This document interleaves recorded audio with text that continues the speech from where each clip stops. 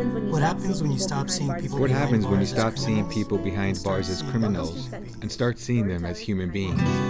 Welcome to Sentences, Storytellers Beyond Bars, the podcast where we explore the impact of the criminal justice system in our communities. Hello, I'm Jose. Hey, I'm Lizette. Hi, I'm Alfred, and welcome to Episode-02 of Sentences. And during this episode, we're going to pick up where we left off with Saliha and Dug. So you get the second half of that first interview. But before we get to that, we realized that there were a few things that we forgot to do during our first episode. Kind of like introducing ourselves a little bit more. That way you guys get to know a little bit more about who we are. And so we'll start with the check-in, I guess, this time. So Lizette, do you want to go first, or? Sure. How are you doing today? Okay, I'm a little bit stressed. So we're all grad students, English grad students, and I have like a paper due tomorrow, but I finally today decided or came upon the argument that I'm going to use for my paper. So now I just have to get to writing. Is that going to help you maybe if you like talk about it, or do you not want to? I can talk about it. I'm writing, so it's like a 19th century American periodicals class that I'm taking, along with Jose. Yes. And we get to pick this like literary magazine and just periodical and write about that. And I decided to focus on a children's magazine. So I'm writing about how adults sort of inculcate all these crazy ideas into children, but they basically use morality to justify whatever atrocious actions they want to partake in. So that's where I'm at. Is this class, because I took something similar when I was taking grad seminars still. Is it kind of like exceeding your expectations? Is it what you thought it was going to be, like the periodical? This class is not what I want in my life right now. Yeah. Why? It's a bunch of reading, an excess of reading, and we actually read an article about the problems of this type of research. That since there's so many periodicals, you can make up an argument on anything. Yeah. So what actually are we doing? It seems like we're cataloging knowledge. We're just mining the past, and it seems kind of pointless to me. But here I am doing it. But, sorry, what were you going to say? Are you telling me my argument is invalid? My argument is invalid too. Your paper, yeah. I even remember one topic I brought up because I took the same professor, and we were reading serialized literature. So we read Uncle Tom's Cabin, but in its serial form. Yeah. And so we had to read that electronically. We had to find. We're gonna do that too. And the thing that was weird to me was that no one had published that version of the book yet. So we had to finally we had to dig for ourselves to find each of those individual chapters in a serial form and then print them out or collect them and read them like that. And I talked to the professor and she said that would be a good future project to figure out what the huge gaps are in between, why it was changed, why did the changes that happen. And because it's weird, right? It makes some of the changes make no sense, like name changes, and like continuity problems, you mean, within the story? Some scenes were changed, or a little different, like things that seemed arbitrary to change. Like, why would you change something as small as that in book form, right? Oh, okay. And I feel like the editing, the market was different for each of those. But I thought it was really interesting, and for a future project, maybe to talk about some of the changes that happened with that, but. Yeah, well, that you just used the term that I was thinking, marketing. We're dealing with commodified, like the beginning of hyper commodification of literature, where they're just producing it just to produce it, and they're writing these short stories in serialized form because they want to market themselves in order to make money. It's not because they're telling a great story. Yeah. That seems like it's secondary, it seems like to me. Except for the Transcendentalists, which is a periodical that I'm researching. They're just crazy. Except for what I'm working on. I'm working on is amazing. They're crazy because they believe that they're not doing that while using the same vehicle that everybody else is using, which is the periodical, which is intrinsically, it seems, capitalist. Right. And they think that they're doing something to combat that. That's interesting. Because I've always been interested in like reading stuff in serialized form versus like full published like whole as a whole. And it's interesting to think of how with the rise of like mass print media, like books and selling, like the market, right? I wonder how publishing practices and writing practices shifted, right? Because people were writing a chapter a week or a chapter a month, right? In serial form. So you had audience input, and maybe that influenced the direction of the novel, versus when you write just a novel, you're writing in isolation in a sense, and you don't take feedback. And that is interesting to see how much of the novel that we read today was influenced by outside readership, right? But I'm not doing anything as exciting as that. What are you up to, Alfred? I am trying to get as much of my thesis done as possible. So like my friend Sonia says all the time, I'm typing and crying. And I'm really excited about my thesis, my project, but for some reason at this point I'm not. I just really want to turn it out. So I'm looking at prison narratives and slave narratives, and I'm connecting them through the way that they use writing to combat social death, this position of social non-personhood. And then, excuse if you can hear people coughing, it's because we're in the library right now trying to record this, and we have people around us studying, coughing, typing, and crying also. We're just, what is it called? Extracting? I don't know what I'm trying to say. Our academic resources. Yeah. So that's where we're at. We're 3 stressed out grad students trying to put this podcast together. But we're also really excited with the response that we got after our first episode. I was really happy with it. I don't know. What do you guys feel? Yeah. Anything surprise you, or people are loving it? My mom listened to it like 100 times. I'm just kidding. No. No, she didn't. But yeah, my family in Juarez did listen to it, so that's kind of interesting. No way. Yeah. Nice. Cool. So I had 2 cousins in Mexico that listened to it. feels nice, right? Yeah. Cool. So shout out to families and like support systems Seriously. outside of this. Yeah. Thanks. That's our largest network, right? Like, hey, listen to it, and then they'll put it on their Facebook, and then they'll kind of like their networks will maybe dismiss it or maybe not. Yeah. I'm also excited about some of the momentum because a lot more people have been reaching out as far as wanting to be on the podcast, and we've got a lot of stories piled up, ready to go.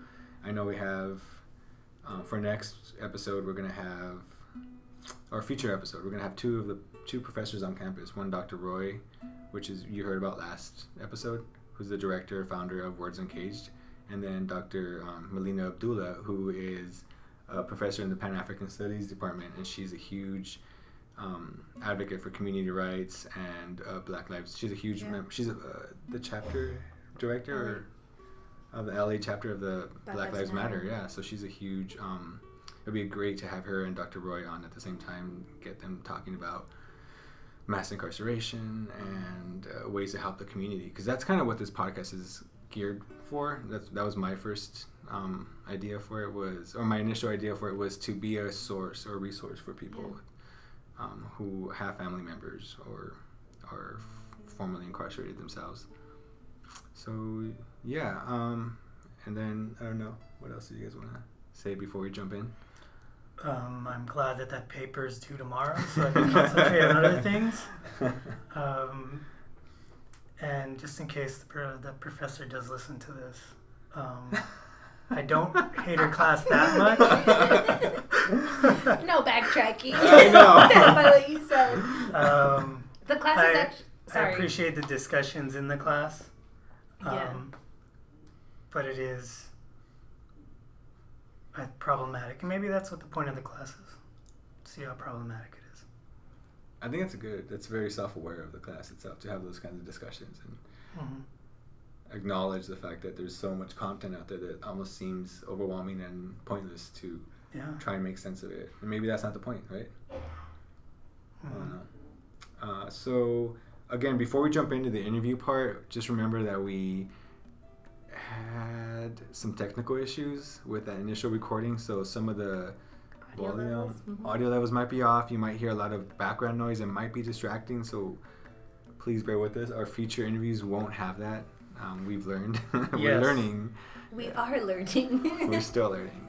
We will have better insulation for the next recordings. So. Yeah, and stick around for after the interviews for some news and updates about future episodes and ways you can reach out to us. And if you have any questions or comments, there's different ways for you to get those to us, and we'll hopefully address them in future episodes. So yes, thanks for sticking around for another episode, and enjoy the interview. I just thought of a story that provides sort of an interesting overlap too, because Cal State LA is I think an interesting campus. I think there are statistically more students who come from my sort of background, working class, underclass, racialized communities, and sometimes that interaction with the prison industrial complex can spill over into the lives of students and professors in some very interesting ways. And I'm thinking about someone I knew who was taking a class and had been sentenced to serve weekends in jail while a student here at Cal State LA. And so professors have their deadlines for projects. What do you say to a student who tells you, well, I was in jail over the weekend, and I will be every weekend throughout the rest of the semester? Wow. And so, I'm not, this isn't necessarily a common thing here at Cal State LA. But I've never heard of anything like that. Yeah. That's crazy. That's a trip. It is. It really is. I mean, there's first of all the shame of a student having to confess something like this to their professor. And there's also the professor having to take this into account and think about their own perhaps social commitments or ideas about social justice, and how do you work with a student with this unusual and complicated problem. But I think it just brings, I bring it up because when we're talking, first of all, because I want to do something to dispel our illusions about the distance between people who are incarcerated and ourselves. It's not always such a great distance. There may not be anyone in your family, but there might be somebody sitting next to you in class who either has been formerly incarcerated or is dealing with the criminal justice system at that moment, which impacts our lives in ways that we might not necessarily see. But it's, the people who are locked up are not, again, these terrible people who are getting what they deserve, but they are human beings who have, for lots of different reasons, been caught up in the criminal justice system. And sometimes they have done terrible things, and sometimes they haven't. But regardless, there is a certain basic level of treatment that all creatures, even animals, deserve. So I mentioned that story again because I want to reinforce the idea that the distance between these institutions, and that's something I hope we get to talk about at some point in the program, the parallels between higher education and incarceration, and the things that these institutions have in common in terms of reinforcing certain ideologies and shaping certain types of thought. But the distance between these institutions are not so very great. And speaking to that, the similarities and bridging the gap, because I don't want to run the risk of erasing. Well, I'll skip that part. What I want to say is one thing that also really made it real for me, this similarity between like the institutions, right, is the university and the prison. Is when I first walked onto the yard with Dr. Roy, I saw it was like after lunchtime, so some of the guys were out there with their ice creams from lunch from the cafeteria, and there's the same ice creams I used to get at elementary school. The same brand, the same brand, the same flavor, and I was like, shit, like that's just it's crazy how that stuck with me, because I'm like, damn it, that's real. Like that just made it that much more real to me, as if I didn't need it to be. I used to call. So I went to junior high out in the valley in Merced, and there was a huge issues with lots of young men at that time who were being channeled into the juvenile justice system for lots of reasons really related to location and racism and all that sort of thing. But I used to call our school a prison preparatory program, right? Some kids go to college prep, we went to prison prep. And so a lot of the ways the school is run, and I even see this in this fairly upper middle class high school that my own children are in now, like a lot of the school system is very similar to the way prisons are run. I mean, when you were talking about that, I'm thinking, what do you call the area where kids go to recess? We called it the yard, right? Yeah. So, especially in communities from which the majority of the prison population is drawn, our education system in many ways mirrors a prison system. There's a bunch of little mechanisms put in place in schools and in prisons to keep people in line and to keep them in order. You line up, you wait your turn, you wear uniforms. Count-offs. Yeah, count-offs, exactly. No first names, you might be a number, What's your student ID? What's your student ID? Yeah, exactly. Yeah. My background is psychology, so a lot of that stuff comes from like social psychology, like little mechanisms of social control and social order. Keep people in their place or whatever. I remember I took a few classes in the credential program here at Cal State LA, and I remember one of the things that we learned is that our education program, the way it's set up, is like in preparation for war. So like your classroom is set up so that there's somebody in front of you who is instructing you, who is in a position of power, and you fall in line behind them. So your desks are in a row. You wear uniforms, you do that, and it's just that sort of to assert that position of power for one person. And it was really weird to read that. I was like, wait, you're like training kids to go to war, but you don't even know that that's what's happening. It was really bizarre to read that. We're training them to follow orders, and That's like what Paulo Freire calls the banking method of education, right? Yeah. You're here. Paulo Freire, you guys tried to use in the Writing Center, right? That philosophy. What drew you to that specifically? Do you remember? That reading? Yeah. For me, Freire is sort of like, I don't think you should begin anything in education without starting with Freire. And for me, Bell Hooks as well, who is heavily influenced by Paulo Freire. And I always feel like I'm mispronouncing his name, but same Freire, here. Freire, or like after all these years, you'd think I would have Googled it, but no, it's Portuguese. It's hard to pronounce. All right, we'll go with that. We're gonna get some angry Portuguese. Why is Portuguese so much First more difficult? What was I saying? Yeah, so for me, everything in my life is geared toward liberation from systems of oppression. So whenever I'm talking about an institution or even a personal practice, I'm always thinking about how can I act in ways and think in ways that direct toward liberation from oppression. And for me, Freire was really foundational to me thinking critically about how institutions and in particular education functions. So I was introduced through a college class to his work, and it stood with me ever since. So.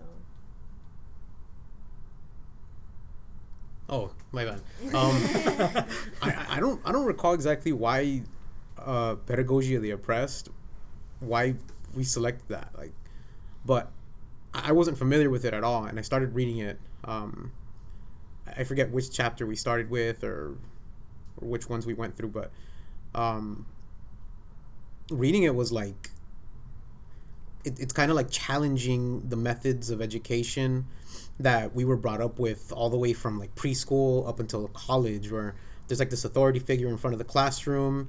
They're your guide. They're your kind of like your dictator or something. I mean, that's kind of hyperbolic or whatever, but they're the person that you look to, or maybe it's not so hyperbolic. I guess. Yeah. Speak, Doug. Speak it. They're the person who's gonna teach you what you need to know and how to think and how to see things, and that text, Pedagogy of the Oppressed, kind of challenges that, where the the authority isn't a single person. It's more of a relationship between student and teacher, where those roles kind of they reverse throughout the whole relationship. Just like the teacher isn't absolute authority. The authority is kind of logic and truth, perspective, experience.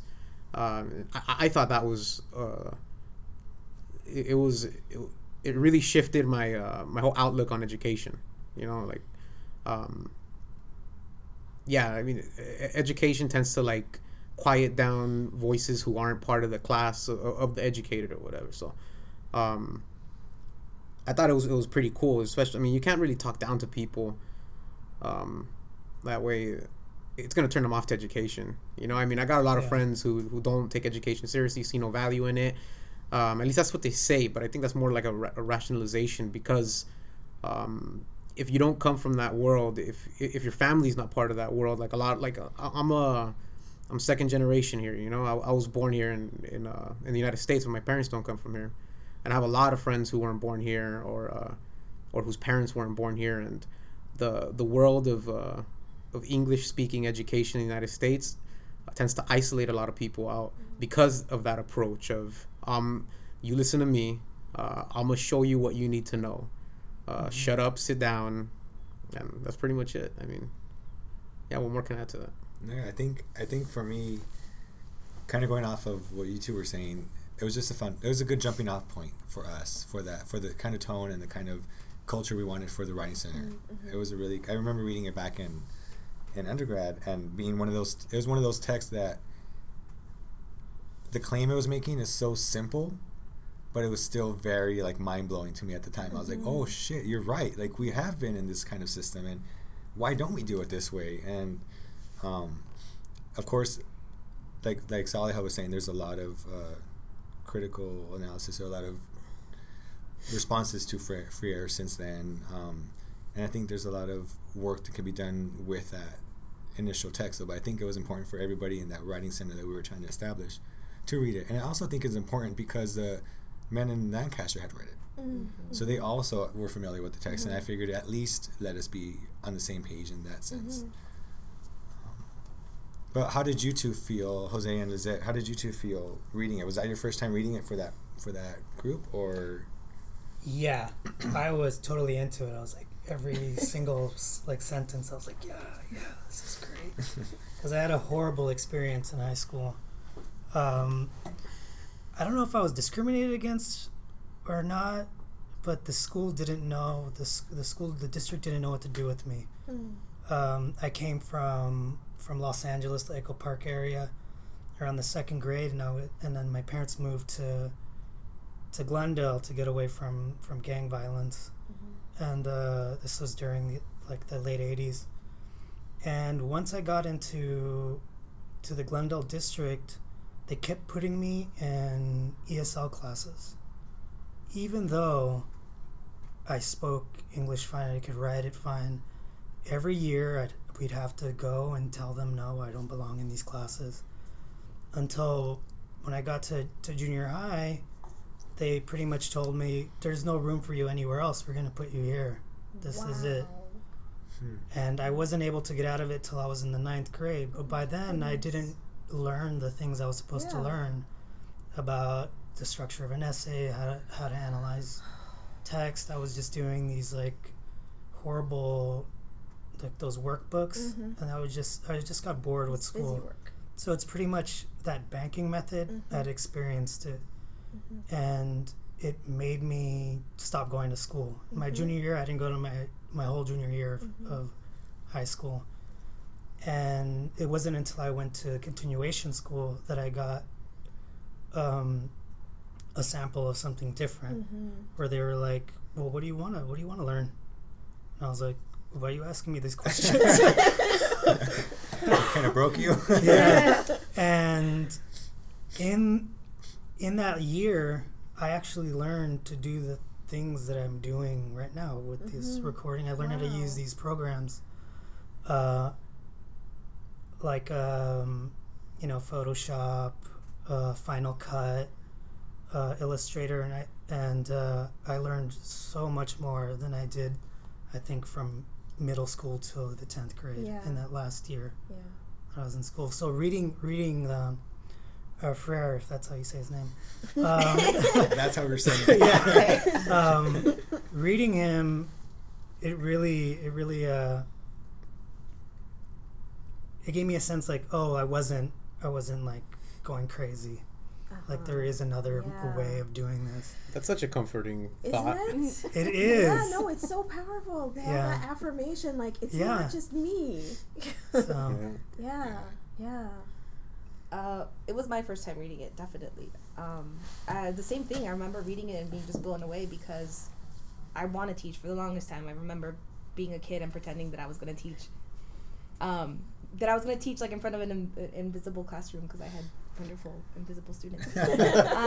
And I just remember that I'm very much a collaborative person, and I've always thought of partnerships as something that would work. But I remember also going into a magnet program, leaving my school in Boyle Heights to go into this magnet program, and one of the first things that was said to me was, you're no longer allowed to speak Spanish.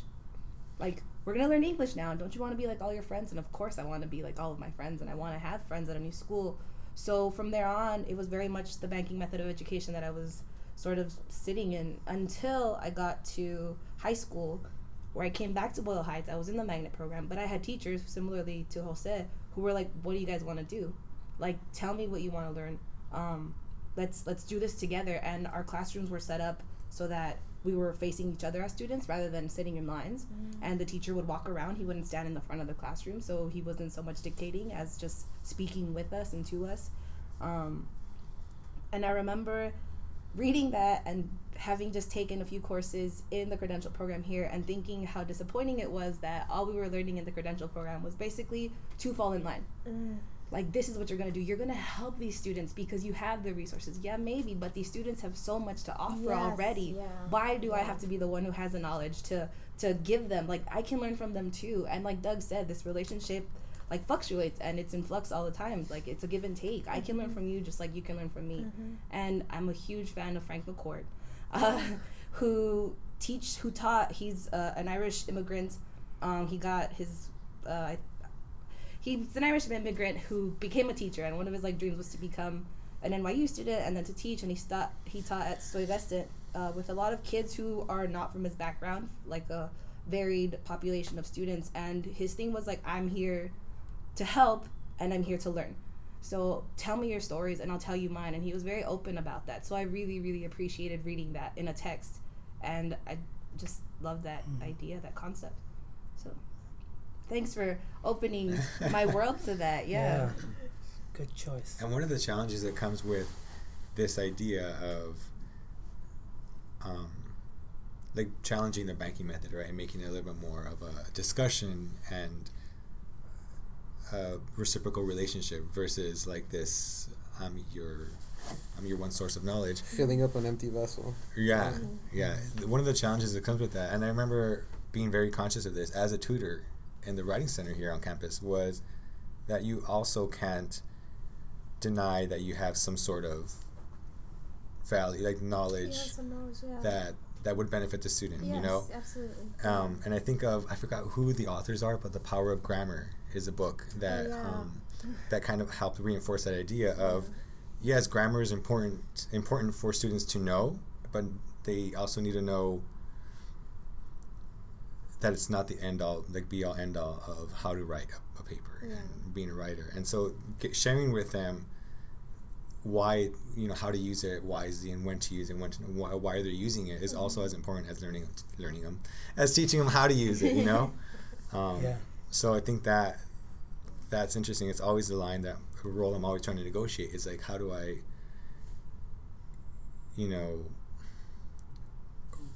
acknowledge what I know, but be open to, learning still from someone who I was taught not to learn from. I think that's as I'm listening to our different experiences, and my heart is hurting for the kind of stuff that we all have to go through in our education system. But I'm also thinking that one of the reasons it's so difficult is we don't have models for a different type of education where we really do respect what the student brings to the classroom experience. And many of us don't even see that until we enter an upper division college class or even grad school, where the professor's like, what do you think? And they seriously want to know, sometimes, what you think. And then here you are on the spot, challenged to think critically and challenged to take responsibility for the quality of education that you're getting and your peers are getting, because a lot of that depends on the quality of the exchange that happens in that classroom. But why in the world should you wait until you're in college or in grad school before you have that experience? This is something that we should grow up with.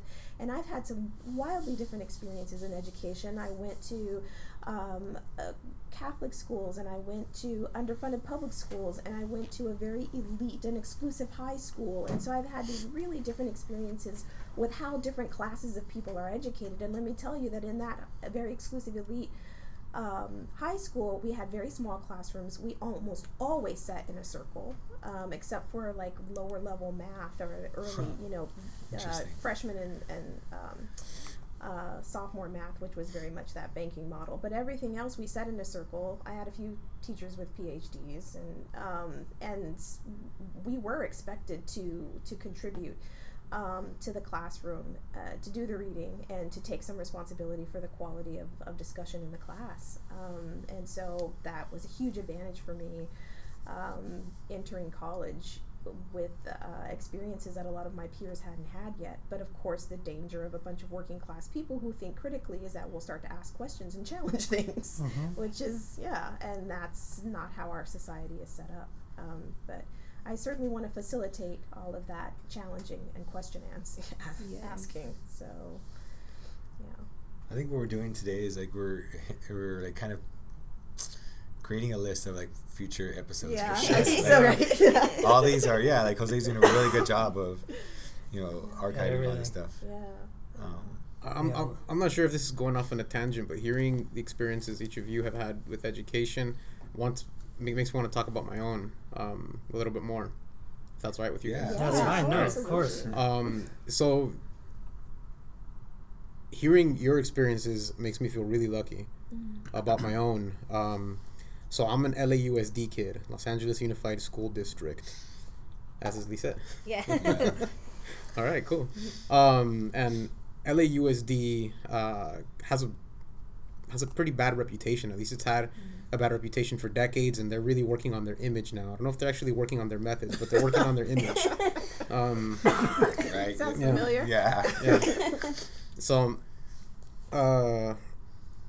saying that, I went to John Marshall High School in Los Feliz, class of 07, and so by luck, I was placed in a kind of like a pilot experimental education program where a group of teachers, I don't think any of them were PhDs, they were all probably mastered and credentialed, were trying out a new method of educating a class of students. So we were class of 07, we started in 03, I believe.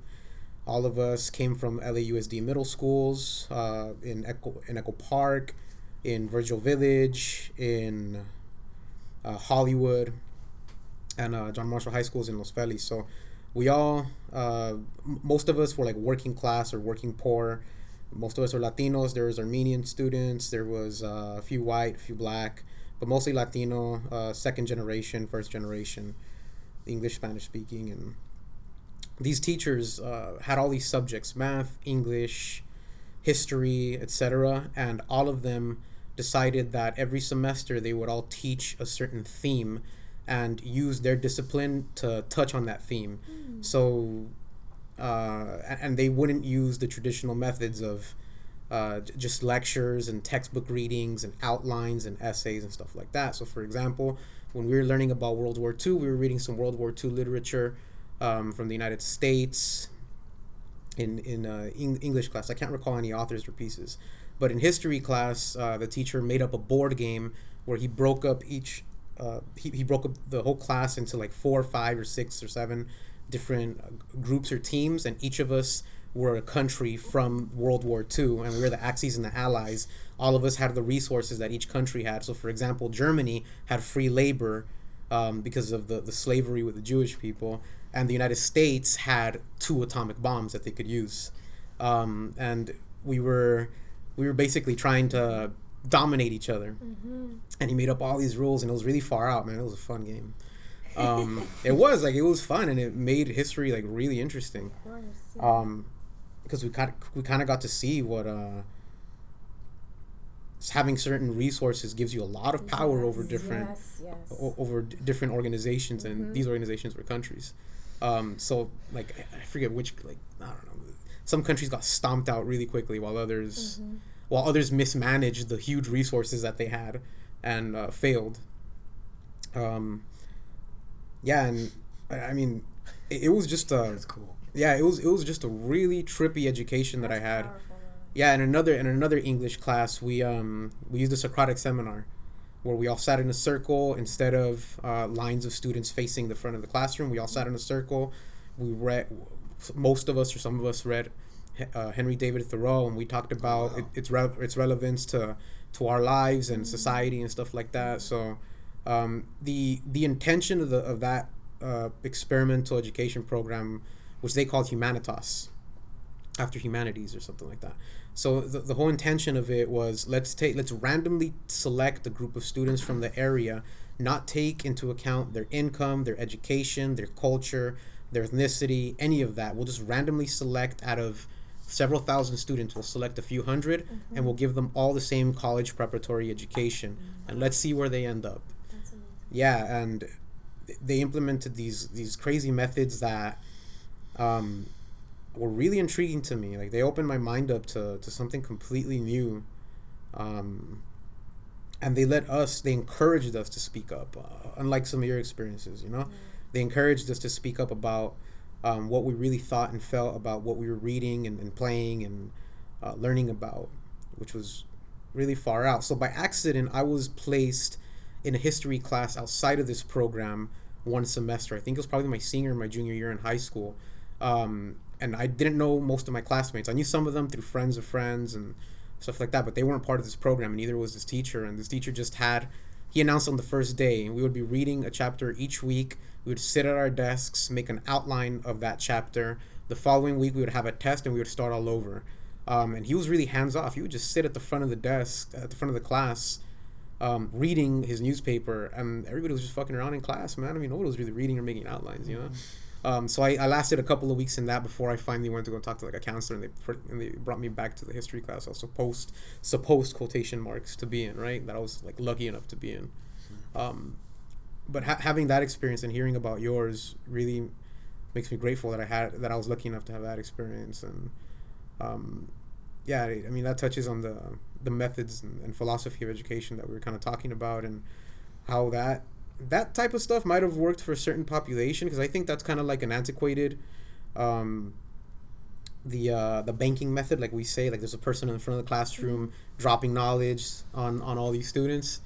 That seems like a really antiquated method of educating people that doesn't fit the populations of our people, man, and our different types of people. It just doesn't work. I mean, the approaches that these teachers tried with us, I don't know if they reached every single student, but I know that had a huge effect on several of us. I mean, still to this day, you know. And I'm not convinced that people don't know it doesn't work. Yeah. Yeah. Like I'm very aware. I mean, I feel like I'm convinced that people know that it's broken. Yeah. But there's no like. What do we do? So one of my favorite quotes is by I think it's Lewis Sinclair. It says you can't make somebody understand something that they're paid not to understand. Yeah. So he was making a critique about it's something like that. He's making a critique about bureaucracy. Yes. That people are paid to be in these positions, and they're paid to know what they're paid to know. And that's it. Yeah, not only paid in money, but paid in social status too. Yes. And so people don't want to risk their positions, their social positions, the social capital, the cash capital, any sort of capital when it comes to challenging the system, which I think Oh, and I know this is gonna come back to bite me saying That's how I feel about this whole podcast. Right, me too. But I don't have much of a filter anyway. I just charge ahead through life and deal with the consequences later. Head on, let's do it. But please continue. But what I was gonna say is that those of us who do not have those positions, and who are in a lot of ways locked out of having those positions, have in some ways we can take advantage of our positions on the margins to challenge the system with even more force, because frankly we have less to lose because we're not allowed to gain anything. So and I say this might come back to bite me because I'm also very careful about trying to place the responsibility for change on the people who are most harmed by the system as is. We carry enough burden. And so I think that anybody of conscience who really cares about changing things for the better needs to take on responsibility to make those changes, even those who are benefiting from the status quo. People know that things are not working, including those who are benefiting from things as they are now. And plenty of people are willing to talk about it, but when it comes to taking the risk of taking action, we see far fewer people willing to do anything other than to continue talking. But all of us, I think, are in a really unique and, of course, precarious position because we have a lot of education and knowledge, and so here we are trying to figure out how to use it in ways to make sure that other people on the margins get something better than we did. Or, in Doug's case, get something as awesome as we did. I got lucky, man.